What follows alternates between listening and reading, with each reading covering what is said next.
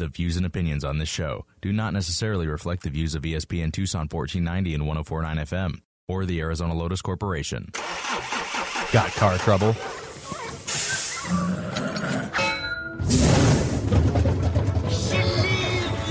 Now's the time to talk with Jerry on the Simmons Car Care Shop Talk Show. Call in now at 719-1490. Well, if you're one of the millions who own one of them gas-drinking, piston-clanking, air-polluting, smoke-belching four-wheel buggies from Detroit City, then pay attention. I'm about to sing your song, son.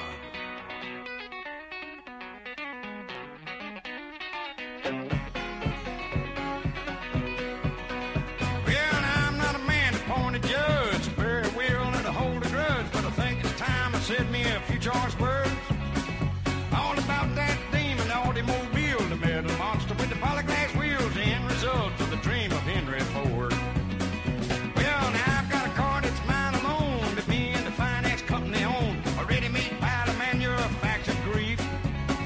And if I ain't out of gas in the pouring rain, I'm a-changing a flat in a hurricane. I once spent 3 days lost on a clover leaf. Good morning, Southern Arizona, and the rest of you out there in cyberspace. Welcome to the Simmons Car Care Shop Talk Show, right here in beautiful Tucson, Arizona. I'm Jerry Simmons, your host. Along with me, my favorite co-host, or one of my buddies, Jim Mooney from Frontier Towing. He's going to co-host this morning, and man, I've got some stuff that I need to go over because I think that the people need to pay attention to. So if you don't have a pencil and paper, you may want to grab one, because this information that I'm going to give you can probably save you a whole bunch. And once again, it's not from the BS section, it's from the real section. It can happen to you. And good morning, Jim. Good morning, Jerry. Well, we can also podcast or Spotify. I think a little later. I think it takes a couple hours or a little bit to get on. At any rate, so it's Saturday. Remember, I'm on the radio, so that means Super Safe Saturday. I know I say it all the time, but remember it. It's move over, slow down, watch for pedestrians, watch for bicyclists, give a little courtesy to your fellow driver, even though you may not want to. It's always a good thing. If you're working on your car, remember the jack stands. I know. Remember the jack stands, safety glasses, and disconnect your batteries. Hood props. Don't forget your hood props. Those nasty when that hood falls on your head or on your back. Trust me, been there, done that. Got that T-shirt with the hole ripped in it from the hood. So, man, that's going to leave a bruise. You're not going to get the wife's car done. So don't do that. Absolutely. Don't check your car with the motor running if you're using a stethoscope and you decide you're going in there with a stethoscope and you got to find that bearing making a noise. Make sure that you pay attention to where you stick the end of the stethoscope, because if you stick it where the fan belt can get it, trust me, when it pulls it off of your head, it hurts. Because you have those two little prongs sticking in your ears and try to rip your head apart. Not that I've ever done that. Not that you ever done. That's a really good point. I don't ever say that. Loose clothing when you're working on a running vehicle. So if you're out there in your suit and tie, long hair. If you're out there in your suit and tie and your tie is dangling down, it's going to be a nuisance. Oh my God. So I've seen that. I know Jerry's seen it. So loose clothing, long hair, stuff, draping necklaces, are not the things to have. Even if you're just working on your brakes, loose clothing, necklaces get caught on the brake caliper and you're stuck trying to get unhooked on the brakes. So as you lean over it, so I forget about that. The other one is loose sleeves on long sleeve shirts. If you don't have them buttoned down in the bottom, you've got a little piece of material out there on both hands, both arms, that is just waving in the breeze. You need to secure that. And if it's really bad, then put a piece of duct tape around the darn thing. Don't use anything down rubber bands, whatever you want to use. Don't mess around that stuff with a rotating engine with loose sleeves, or especially long hair. Back when long hair was the fad and everybody had long hair, we used to make the technicians wear headscarves, headbands, caps, shower caps and stuff like that to keep their hair out of this, because when the engine picks it up, it don't care what it's attached to, it's going to try to pull it out. So there's a lot of stuff that you just can't do willy-nilly and get out there without getting hurt. And these things are some of the most simple things that you can do to protect yourself while you're working. Use safety glasses, people. For goodness sakes, please use safety glasses. I prefer the big shield, looks almost like a welding shield or a grinder shield that you put on your head. And if you're working on something that can possibly eat you alive, then that's what the type of clothing you want to wear. If you spill brake fluid on you or anything like that, you want to use clear water. Just flush it and flush it and flush it and flush it. If you spill brake fluid on your fender, it will take the paint off of your fender. So while you're checking that master cylinder and you fill it up, and then all of a sudden, or the can turns sideways that you're using and dumps out on the fenders, first thing you do is get the water hose on that son of a gun and get that brake fluid off of there. It will bubble the paint. Okay? Right off. If you got brake fluid, water is the neutralizer. Yeah, I mean, buddy, you lay the water to it. You can always clean the water off the floor later on, but you've got to get that brake fluid off that car, or you will be seeing Spectre Minor Road auto collision to have the paint put back on that blistered fender. And it's not fun because it blisters, and you have to get it all off before you can even get paint to stick to it. So it's quite expensive mistake. When you're working on your car and you're doing the brakes and you have your little can of brake fluid that you went down to Merle's and picked up, and that's the one you're using, and you set it on the fender, and you say, okay, now I got to check it. Keep in mind that little can's still sitting on the fender. You go in the car, you start the car to make sure that your brakes are working properly now, and you start the car, and it shakes. It vibrates, the can turns over, runs out on your fender. That's how this stuff happens. Set it in the floor, back away. If you kick it over when you're walking around the car, you can clean it off the concrete, but and it's not going to be quite as damaging as it is if you dump it on your car. And if it goes on the inside, it goes down the paint on the inside of the firewalls, the fender wells, and all of this, and it just blisters and burns it. So, but just remember, water is what you want to use in it. Use water to neutralize it. Done it, been there, flushed it. And the other thing is when you're pouring additives into your fuel tank on your car, some of that stuff is so strong, you'll pour it in the car and you think, wow, this is kind of heavy duty. Yeah. And then it goes out down the side of your fender well on your pickup or your car, and think, oh well, I'll do it. I know I got to get it off of there, and then you leave it, forget it, and then you go back the next morning and you got a streak running down the side of the bed of your truck where that stuff is overflowed coming out of the filter neck, and you got a mess. It won't come off. So, hello, body shop, here you go again. And on some of that, water will not cut the additives. It will not cut the additives. My recommendation is don't spill it, or wait till you get home where you've got plenty of rags and stuff. The second you see it, you get it off of that and keep from blistering that paint on that side of that truck bed. So that's my little tip for the day on that. You got anything you want to add to that, Jim? Oh, last thing is if you're operating a drill, same thing. Keep your clothes, your loose clothes away, because a drill will suck them right in and suck your arm into the drill bit, and it'll cut it really bad, or your hair. if you're using a drill or any rotating, like saws or anything like that, if you're drilling something on your car. And I was just going to add, on the brake fluid, it does make a great paint remover. So if you are out of paint remover, put whatever you want in brake fluid in it. It works like a top. So on the plus side, if you need some paint remover, it works really, really good. So fairly inexpensive. Oh yeah. But, don't spill it. It's amazingly how caustic it really is. I never knew how bad it was until I spilled some, and it did exactly what you said, Jerry. It bubbled it up. It turned the paint really, really soft. I mean, it just, like paint remover, just made it really soft. And then as soon as it dries, it just flakes off, and the paint's gone.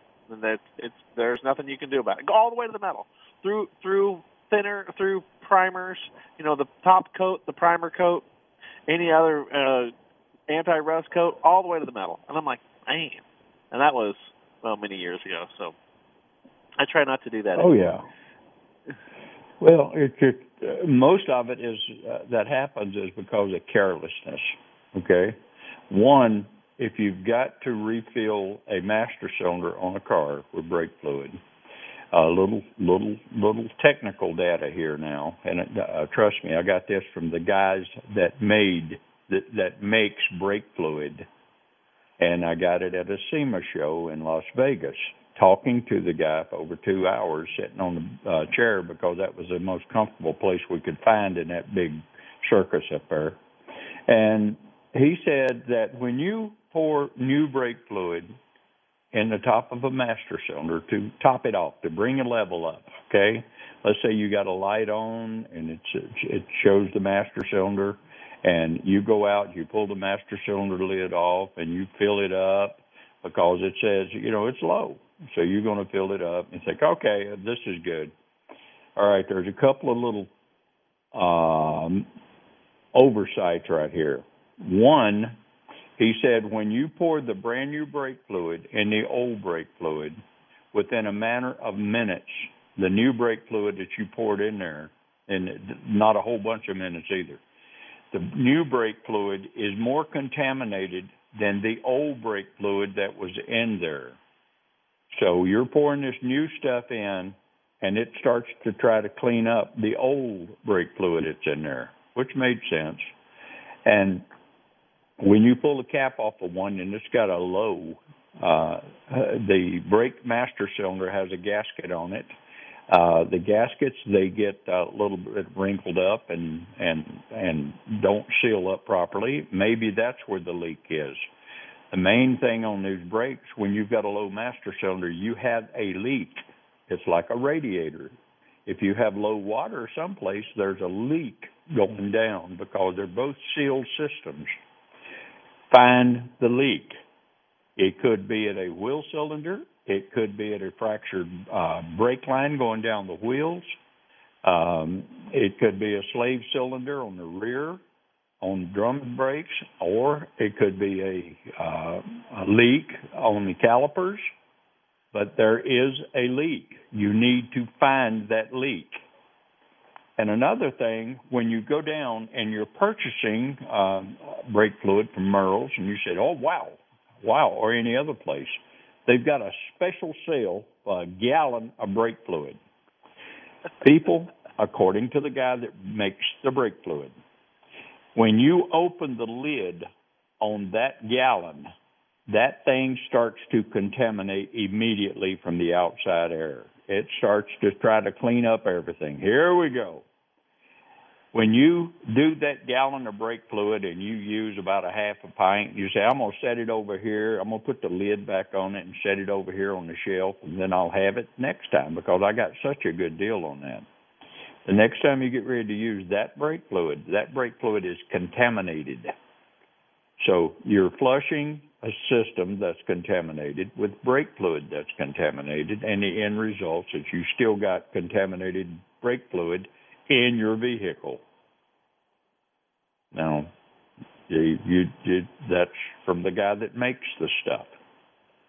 And So save yourself a lot of money and buy the little pint, just the amount that you need to do the system. And then you'll be happier with a lot better results and a lot cleaner fluid inside the system. When you flush a brake fluid out of a system, we use a power brake flusher. We used to do it the old-fashioned way. One guy sits in there, and one guy gets under the car, and he opens the valve, the little bleeder screw, and it squirts out into a line that goes into a jar to recover it so that you don't squirt it out all over the floor and all over you and it's a hazardous waste material. So that's the way we used to do it. Now we put catchers on all 4 valves, and we put pressure tester on top of the master cylinder, pressure activator, and we blow all that stuff out until the brake fluid out of the back end and each one of the wheels come out clear, like brake fluid looks like it's supposed to look, instead of the dirt and the dark black color and all the sludge and stuff. When you're getting ready to flush that, it's recommended that you take the fluid out, suck the fluid out of the master cylinder with a suction tube. And they've got master cylinders. Some of them you can go all the way to the bottom. Some of them you can only go into a little plate that got inside. And you just do the best you can. But when you're cleaning the inside of the master cylinder, be careful when you're wiping the sludge, and there is sludge in the bottom of the master cylinder. But there's 2 little valves in the bottom that allow this stuff to go out to the wheel cylinders and to the distribution block that you want to wipe away from. In other words, don't rub the stuff from the corners and just rake it across the top of that, because what you're going to do is put all that sludge inside the lines then. You're going to put it right in the valve that supplies the lines, and you're not going to like the results. So when you're cleaning it out, if you're in the master cylinder, you can take your finger in the old master cylinders and go right down to the bottom of it, but go to a corner. And if you want to see how much sludge is in there, just break your finger across it and pull it out and look at your finger. You'll be surprised at what you see. Just remember, that doesn't belong going down into those tubes. The master cylinder the brake fluid is doing its job. It's circulating that stuff out of the brake system and retaining it in the bottom of the master cylinder. That's where it accrues. That's the reason you change your brake fluid. I recommended changing it once a year, depending on how many miles you drive. The manufacturer says you can do it at 2-year intervals, but that wasn't even suggested until a few years ago. And they finally said, oh, and by the way, if you change your brake fluid, you probably won't have to spend $1,400 on replacing a complete brake system, because a contaminated fluid has eat up every seal that even thought about being in a brake system. So take that. You don't have to believe me. You can always Google it. You can always come up with it. But I'm telling you, I got my information from the guy that makes the brake fluid at a SEMA show. It cost me a chunk of change to go to, and the information is right on the money.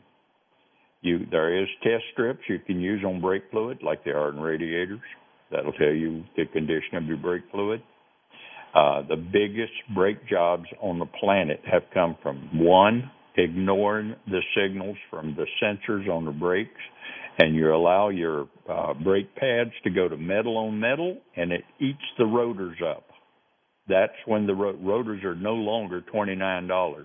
They're expensive. Brake drums are up to $350 for the old brake drums, the old 3-inch brake drums. Rotors, calipers, all that stuff is massively expensive now. The only way to protect those is by paying attention. When you go in for an oil service, which you take it to a qualified shop like a automotive specialist or Parker or Simmons, have them, when they do they'll do it anyway. When you do a oil service, They'll change the oil, the filter, but they will inspect the vehicle for you. And they will check the brake shoes. The brake shoes, they'll give you a measurement on what your brake pads are and what it's allowed to be. And it'll keep you up on what you're supposed to do. Brake fluid needs to be changed depending on your driving, either once a year or once every 2 years.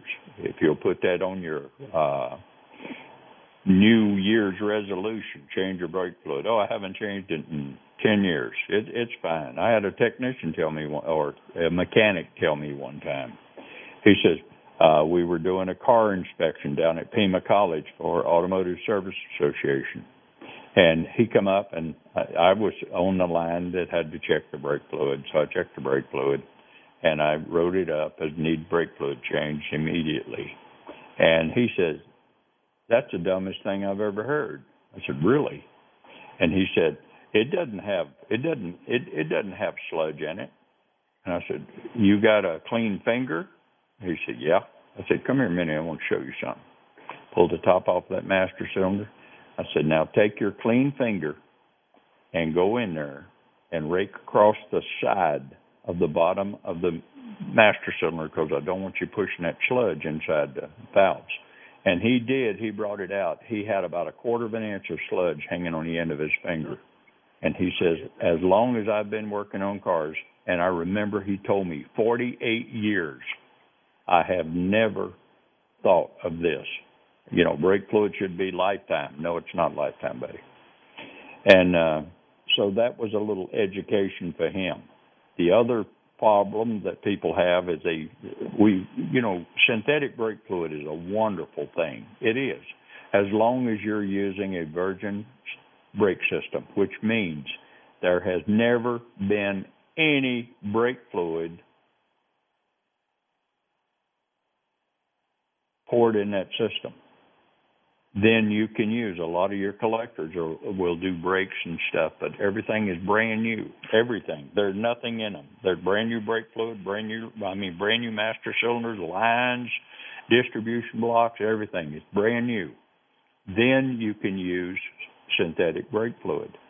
If you decide, I'm just going to bleed it all out, I'm going to open the lines and I'm going to flush all the brake fluid out, then I'm going to refill it with synthetic. I want to wish you all the luck in the world, because I know what you're going to have to go through. Because as soon as you pour the synthetic in on top of the other brake fluid that's in there, you're going to have jelly, you're going to have acid, and it's going to be a mess. So you can take my word for it and save yourself a lot of money, or you can do it the hard way. But they always say that on-the-job training is the most expensive. But you will learn, and you will take it off your bucket list. I don't think I want to do this again. So just be careful with what you got there. All right, little tire update. You remember those DOT numbers we keep talking about? Look at your DOT number. I looked at the DOT number on my Honda Odyssey the other day, and it said 5117, I think it was. 5118. Okay? Now, 2018, 19, 20, 21, 22, 23. We're into 5 years on that thing. And I noticed the ride quality of the tire. It seemed like I was driving something that didn't have, your ride quality is based on your shocks, your tires, and your spring system on it, however it's hung. And it dictates ride quality. Well, this thing was like driving down the road with concrete tires for sidewalls. And they were Michelin tires. They were a good tire. They still had some tread on them. Looked like they had probably 5,000 miles left on them. And so I took them back down to a Discount Tire and talked to Stacy down there. And he said, why are you changing these tires? And I said, because of the date on the side of the wall and the ride quality. I had a Michelin on a truck one time, and it did the same thing. It had plenty of rubber left on the road, but the ride quality was so bad you couldn't hardly drive down the road. And sure enough, he put me a set of tires on it. I knew I had a brand new set of tires on it before I got out of their parking lot. That's how much difference it made in the ride quality on that Odyssey. They were 19-inch tires, so it bit me in the billfold when I put them on. However, I got my ride quality that I was looking for in this vehicle. Date, DOT, on that number when you get it. It don't mean that the tire fell off. None of my tires were flat, like the ones on the horse trailer. But I changed them. Now I feel safe when I drive down the road because I'm not waiting for the rubber to come off the tires. So peace of mind is very important to me because I don't want to change a tire on the side of the road. Look at your date code. There will be 4 digits on it. It's a DOT date code on it. And it has 4 numbers. The first 2 numbers is the week of the year. The second 2 is the year end. In other words, it's 2018. And these tires, they say, yeah, they'll go about 6 years. Well, that's pushing the envelope. And if you want to push that envelope, that's fine. Push it while you're in town at about 30 miles an hour. And going from stop sign to stop sign because there's plenty of places to pull off the road and start looking to find out if you have a spare and if it has air in it. And it's safer to change a tire than it is going down the freeway at 75 miles an hour and the rubber starts coming off of those tires because that is one noisy son of a gun. It gives you an immediate rough ride and you're going to be on the side of the road. And if you don't have a spare tire, nobody's bothered checking the air pressures. You don't know if you even have the jack and all the star wrenches and stuff, or you got that angle wrench that'll bust your knuckles on the pavement. Then, if you don't mind the risk, go ahead. It's free country. But I'm telling you, you need to watch that, find that tire date and look at it before you decide to go from here to Phoenix, here to San Diego, across the country on vacation. Make sure that you're safe because that's something that you can control as much as you possibly can. Is it going to protect you from hitting a nail in the road or something that fell off somebody else's vehicle? No. But it will give you a better chance because your tires are going to be in better condition to handle it. Okay? Got anything you want to add to that, Mr. Jimbo? No, you got it right on the money. There's the date code's really critical, and just looking at tires. I know we say this all the time, but just looking at tires is only a preliminary. You cannot see what's inside the tire, and if you've ran it a little low, when the inside the tire has a completely different look than the outside. It might look okay outside, but inside it looks like you took a knife and slashed it inside. So there's bruises that occur all show up inside the tire, which you can't see until you take it off. So right.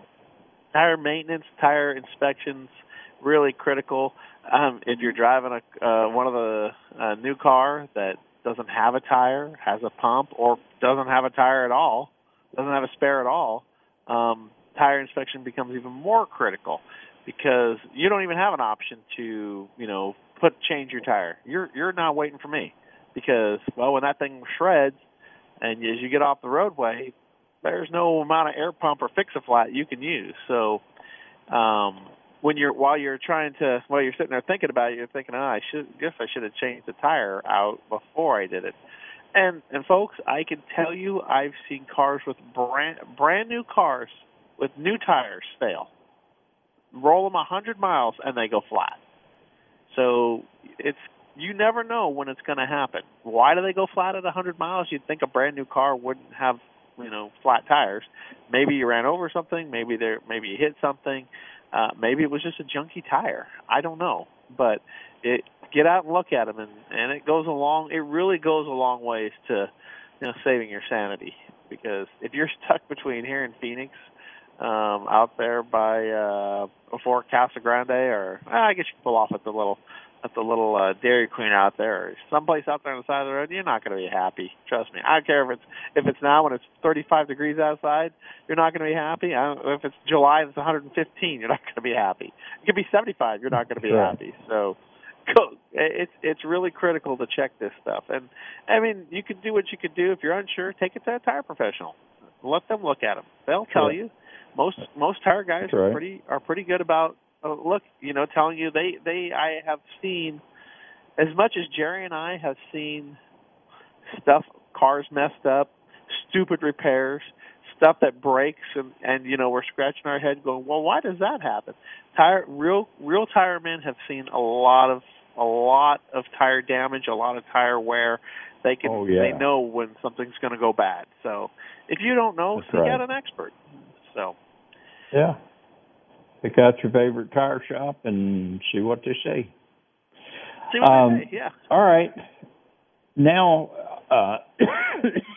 I heard from Brian, and that diesel particulate, that the system for the diesel exhaust fluids, Brian said that there is a massive amount of problems that he's run across with this. He says it starts, the minors are about $1,000 fixed, a minor problem with this system. He says up to 5,000. And he says, I would love to see more 1,000s, and then it wouldn't take so long to, tie up his shop. However, the GM has all the parts in stock at their dealership for this, so evidently, if they have all the parts involved in this correction, there must be a reason why they stock so many of them. He said, and I said, okay, so what problems are you seeing? He says, we're seeing seating, leaking, and the biggest problem is idling. The guys sit there and they idle these trucks. These big diesels are designed to work. They're not a grocery getter. They're designed to work. I have said that ever since I've been on the radio. Lack of fuel filter change. He said, I would have to blame that for everything. He said, lack of fuel filter change. He said, tell them again, preventive maintenance and maintenance on a diesel. If you don't do it, it's non-forgiving. It will cost you a fortune. And that was from Brian Fuller, Mr. Test First Don't Yes, and that's recent as yesterday when I talked to him. And he said, people, diesels have to be serviced. You've got to service a diesel. They need to work. If you're not working them, then you've got to make sure that you stay up on the service on a regular basis. Diesel fuel is like any other fuel. Put an additive in it, run it through. Merle's has got additives for diesels. The one that I like is the 245K by, that'll come to me in a second. Had a BG age problem here. BG Chemical, yeah. And that is the best on the market for diesel that I've found. But there are some good stuff from Pentex. At Merle's has a diesel condition. Any kind of diesel conditioner is better than nothing. Don't overdo it, but just follow the bottle and make sure it gets done and keep that thing running as clean as you possibly can.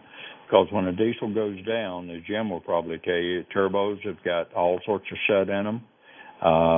There all sorts of garbage in them from lack of use. They need to get up to operating temperature. They need to work hard.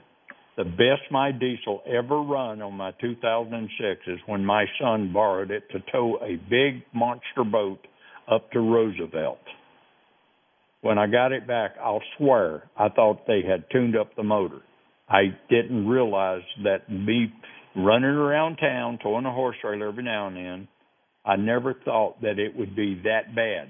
It run that well, that good when it come back. It's just like having a fresh tune-up on a car with worn-out spark plugs. And it was great. So just remember, they're not grocery getters. They're designed to work. If you're not going to work them, you may want to consider your purchase. All right. You got anything you want to add to that, Jim? Oh, How long do you want me to go, Jerry? Because diesel and DEF. Okay, so I'm just going to try and hit this as quick as I can because if there is a subject that hits home with me, it's DEF and diesel. So you're driving, you got and DEF, diesel exhaust fluid, DEF, SCR, whatever. SCR is the system, but DEF is the fluid. As on every diesel today, light duty truck diesels, big truck diesels, everything. So DEF is highly, highly caustic. I mean, if you dump some on concrete, it turns concrete white and starts to eat it up. Okay? It is like pure acid. It is not something to play with. That being said, imagine the system you're going to put it in.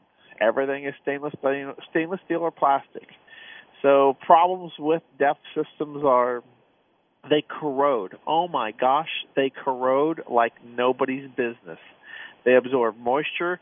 The little nozzles that inject the DEF into the catalyst, into the basically a catalytic converter, but it's a particulate can. They corrode. They get full of their own junk. They won't work. And when you get a truck like a Dodge has this really, really cool system. And what it does is it says, "Hi, your system isn't working. You have 40 miles," and then it shuts down.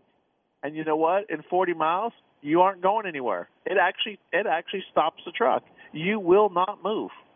So now you have to figure out how to get it towed, clear the code. Oh, by the way, if you clear the code, it gives you another 12 miles. Yay! When Jerry says they're expensive to fix, oh, buddy, hang on. Hang on. The little injector's $1,500. The lines are $700. There's a module on a lot of them. The little heater pump, depending on what you have. Some of them have little modules that leak and they fill all the wires and all the connections full of DEF and just corrodes them to death. So a lot of them have the little heater pump that go inside the tank. Oh yay! That's $600. Oh, and you get to take it all down underneath the truck. That's a fun battle. Oh, and by the way, so when we talk about oil changes on a diesel, so the dirty oil, I know this sounds crazy, the dirty oil gets burned, just like clean oil. It gets burned. It goes through your system. Wow, it comes through the exhaust like it always does. It either goes out the crankcase filter. Oh, wait, the crankcase filter gets plugged up. You want to talk about, there's another $160 for the crankcase filter on a Cummins, okay? If you don't change it almost at every oil change or every other oil change, your motor gets plugged up with sludge. If you think it isn't expensive, wait till you have to do that repair at a diesel motor. You know, a diesel motor, a little Cummins 6.7 motor is $15,000 to start. $15,000.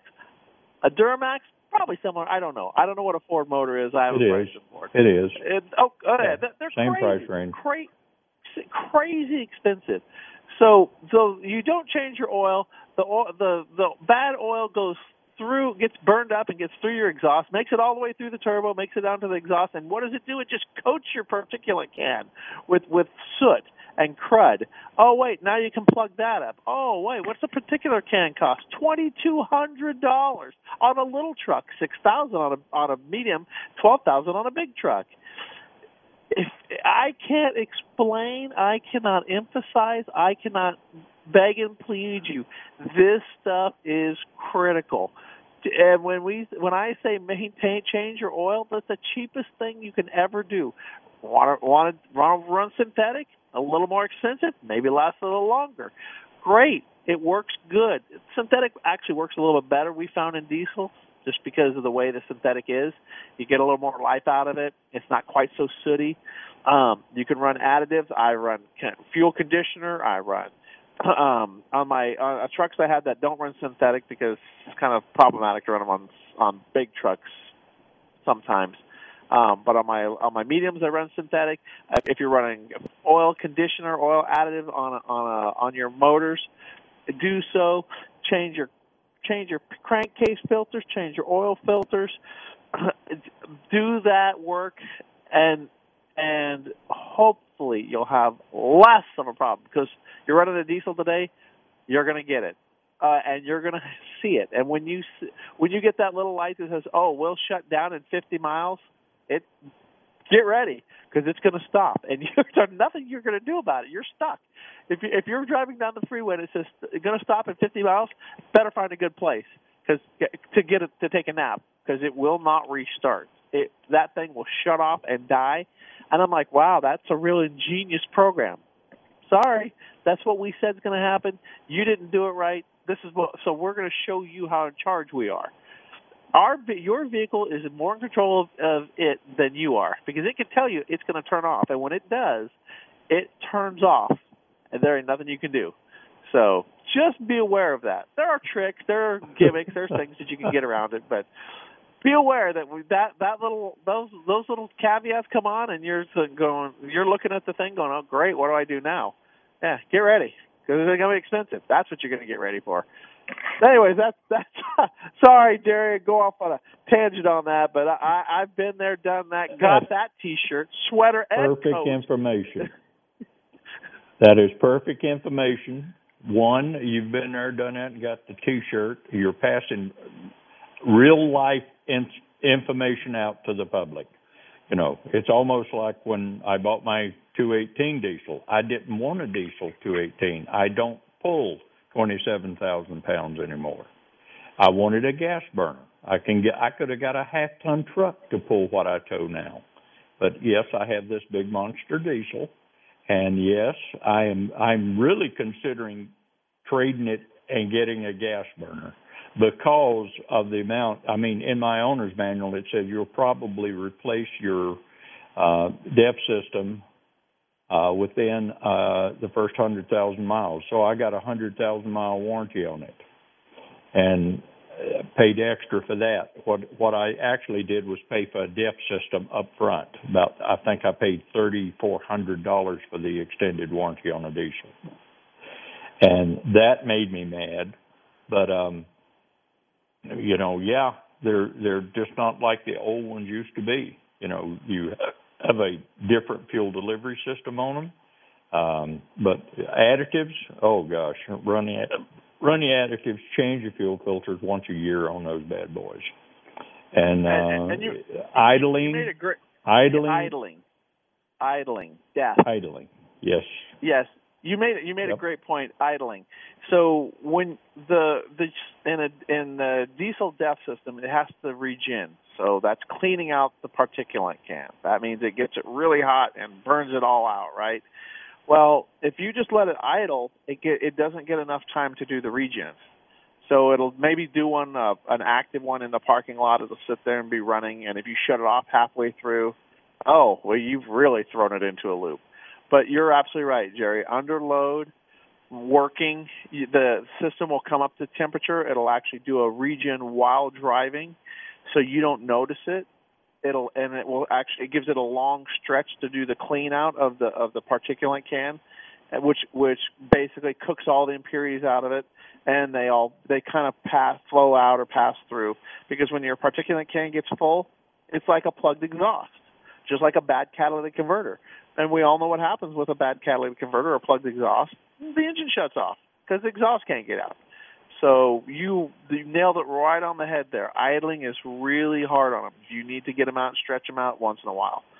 Running back and forth, like you say, in town, is, unless you plan on doing manual regens all the time, it takes its toll on it's just on the exhaust system. So, and that is very, very true. And unless you ran one, you don't know it. So that's right. So beware. Make sure that when you go down to get your next tow vehicle, make sure you got something big enough to work it if you get a diesel. They have a lot of gas burners out there that have plenty of torque, plenty of horsepower. They'll get your job done. But even those have to be serviced also. You can't cheat on the preventive maintenance on these vehicles and the regular maintenance. You cannot do it and get away with it. You may think you're getting away with it.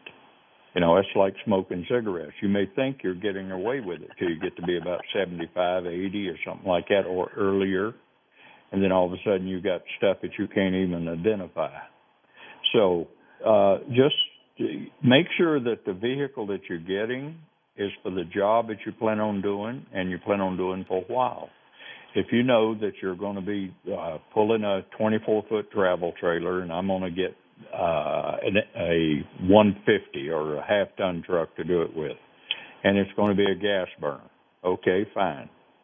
Are you going to be pulling that same trailer in 2 years?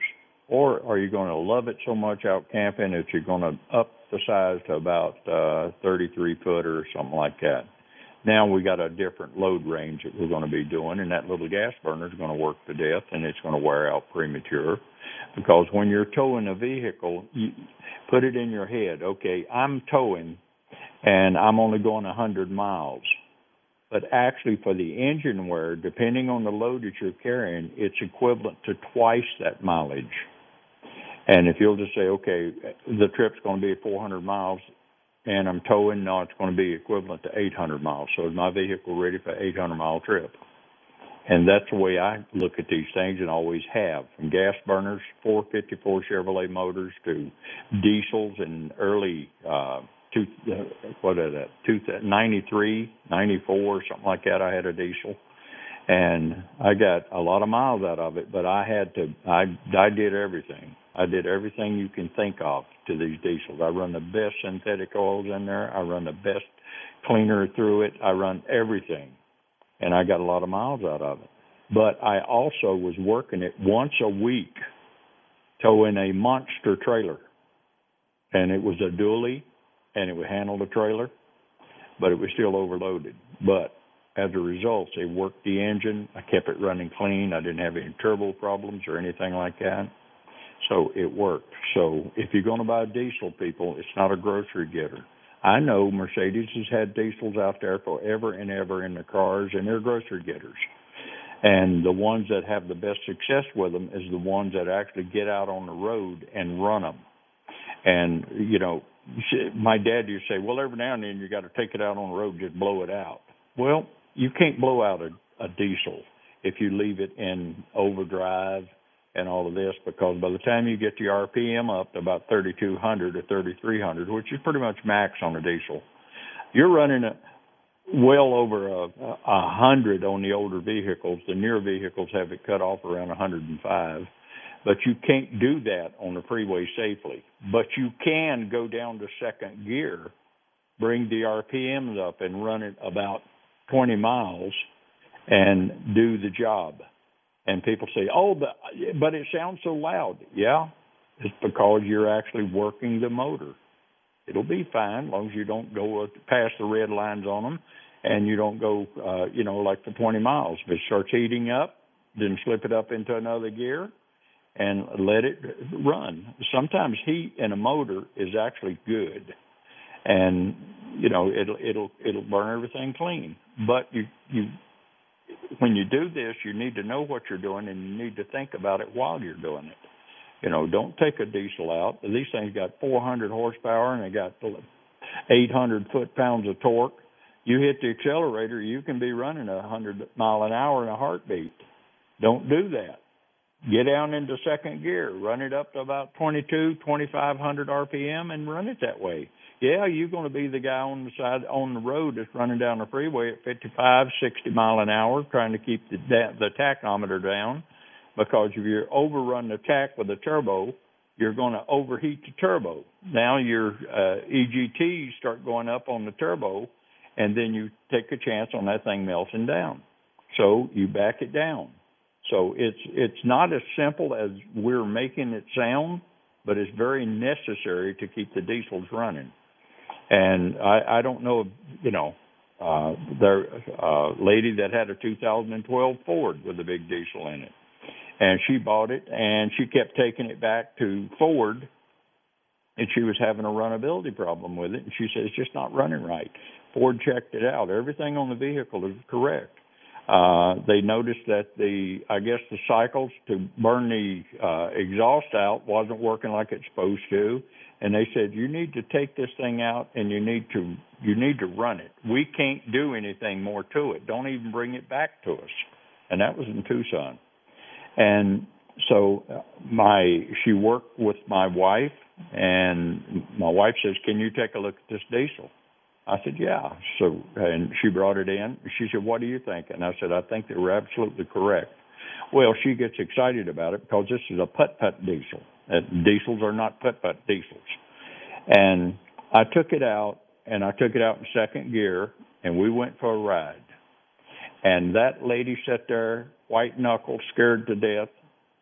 And people, I was only running 45 miles an hour, but I was in second gear on a 6-speed transmission, and it sounded like she said, oh, I just can't stand this. I was running 2,800 RPM. Run that thing down and brought it back, and I said, this is what Ford is talking about, running it. You can pull it down in gear. You're okay. Just pull it down, set it 2,800 mile an hour, 2,800 RPM, and then just drive it on the road. Drive it for 15, 20 miles like that. It won't hurt it. And she says, well, I'm not going to do that. This lady traded that truck 2 days later because she did not want to clean it out. She would not follow the instructions. She traded a 2012 that had less than 20,000 miles on it. And she pulls horse trailers. She got her Toyota gas burn. And then she wasn't too impressed with that because it didn't have as much power as the diesel. Okay? So, but that's on her. That's what I'm saying. You have the right to do anything you want to do. But if you get a diesel, you need to do some research on them. You need to find out what you need to do. You need to know that they're a working vehicle. Even the Mercedes had a problem with theirs, but they had a different system in the early models. And then they've had problem with it, for the coking up and all of that stuff. That's normal on a diesel, especially if you don't use it. But if you have a Mercedes and you're running out on the freeway and you want to blow it out, drop a gear. Don't run it up to 100 miles an hour. It's against the law. It's dangerous. Drop a gear, bring it up, keep your RPM within range, well below the red line, and let it run. If you need to go out and find you a freeway that doesn't have heavy traffic, do it. And take a ride out through the country. Low gear, second gear, I don't care. Just get the RPMs up so that it'll clean that thing out. And run the additives in these diesels. Use the best oil. Keep it changed on a regular basis because diesels do not like dirty oil, as Jim will tell you. And you should be good to go. All right, so now I have another little issue that happened, and I want to bring to it's a public service type thing that I'm going to bring up to you in the next hour. And it is a scam that's going around that's absolutely almost believable. And I'll get into that, and I'll give you phone numbers. I will tell you exactly what happened to me yesterday from an email that I got from a popular LifeLock system. LifeLock is what you put on your accounts to make sure that people can't steal your identity and all of this, to give you a quickie on it. And it's called LifeLock Norton. And I was actually scammed using a LifeLock Norton email, or they attempted to scam me. But it took an hour and 15 minutes for me to find out where all the red flags was in order to stop the scam. And that's after not giving them pertinent information. But I'll get into that. I want to bring it to you because $3 billion were scammed out of people last year. And that's a lot of money. And it's hard with as good as they are. And when I tell you what happened to me, you will understand just how good they really are. So, but we'll bring that into the next hour. I don't have time right now, and I want to put it out there and let it sink in because this is not only for seniors. This is for anybody that has assets that they want to protect. They go to the right place. They say, I need LifeLock, Norton. That's one of the better ones. But when you find out more in the next hour on this, it will make you go, huh. And it's not that they're bad. Trust me. I've had them for about 7 years. I've had very good luck with them. But things change, and I will tell you how the change come about and what happened in a series. But I'll also put phone numbers out there so that if you get one in, and you'll know where they're coming from. I actually recognized one of the phone numbers that come in because I was scammed on a Messenger Plus, and I remember the phone number. So, it's pretty interesting. But anyway, we'll get that for next hour. But on the diesels, service the diesels, service your cars. My shop, when I call them and say, what do you want me to say on the radio Saturday morning? Any heads up or anything? Ken will tell you right up front, tell the people to make sure they stay up on their maintenance on these cars. If you don't, there's parts that start wearing out premature, and then you'll say, okay, so I was due for an oil change at $5,000, and I didn't get it to $8,000, which you won't admit. And then you get it, but when everybody has computer records on you now, so if you come into Simmons, we'll send you a notification and tell you your oil change based on date is due. And then if we don't hear from you, we'll send you one more. And then it's on you. We assume that you may have changed to another shop or you did it yourself or something like that. But we'll get into that a little bit in the second hour also. Now, we covered the tires. I cannot tell you how important, and Jim cannot tell you how important that date code is on the side of that tire. Because you don't drive your car that much, oh, well, it'll be fine. People, I've seen tires blow up on trailers sitting out in the middle that haven't even been hooked up to a trailer, sit there in the sunlight with a little cover on them. And all of a sudden you hear an explosion. And you go out and start looking to see what part of the house is missing. No, it turned out to be a trailer tire sitting on the front of my dump trailer that blew up, sitting there. So, date tires, sidewalls getting hard, ride quality changes, some of the little things that you should be able or may be able to pick up. Now, the thing on a car when you're driving it, some of the changes are so subtle that you don't actually recognize them because you drive the car all the time, you're used to it. Yeah, well, maybe the wind's blowing a little bit. You start making excuses for them. I've said it on the program, I'll say it again. Anytime you have to start making excuses for your car, you get a second opinion. Anytime you start second-guessing your car, oh, the wind was blowing. Oh, I was driving too quick. Anytime you start making excuses for what your car is doing, the car is trying to talk to you. Turn the radio off and listen to it. And then if it's making sounds that you don't have, that you're not used to, it's time to get it in. It's not time to ignore it. It's time to get it in. The car is talking to you, just trying to tell you, hey, I need to go in.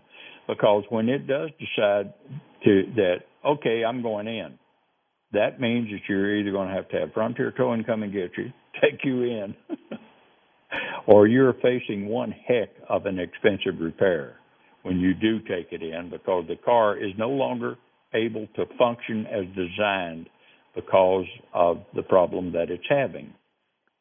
So you can take it in or the car will take you in. Preventive maintenance is a heck of a lot cheaper by 40 to 50% than breakdown maintenance. And that is a number that is in the computers for people driving these things. Automotive Service Association did a 10-year study based on preventive maintenance and non-preventive maintenance. All right, we're running out of time for this hour, Jimbo, and we'll be back right after these messages, and I will bring to you the biggest scam that was so doggone close that I almost fell for it, and I was watching for them. So we'll be right back after these messages.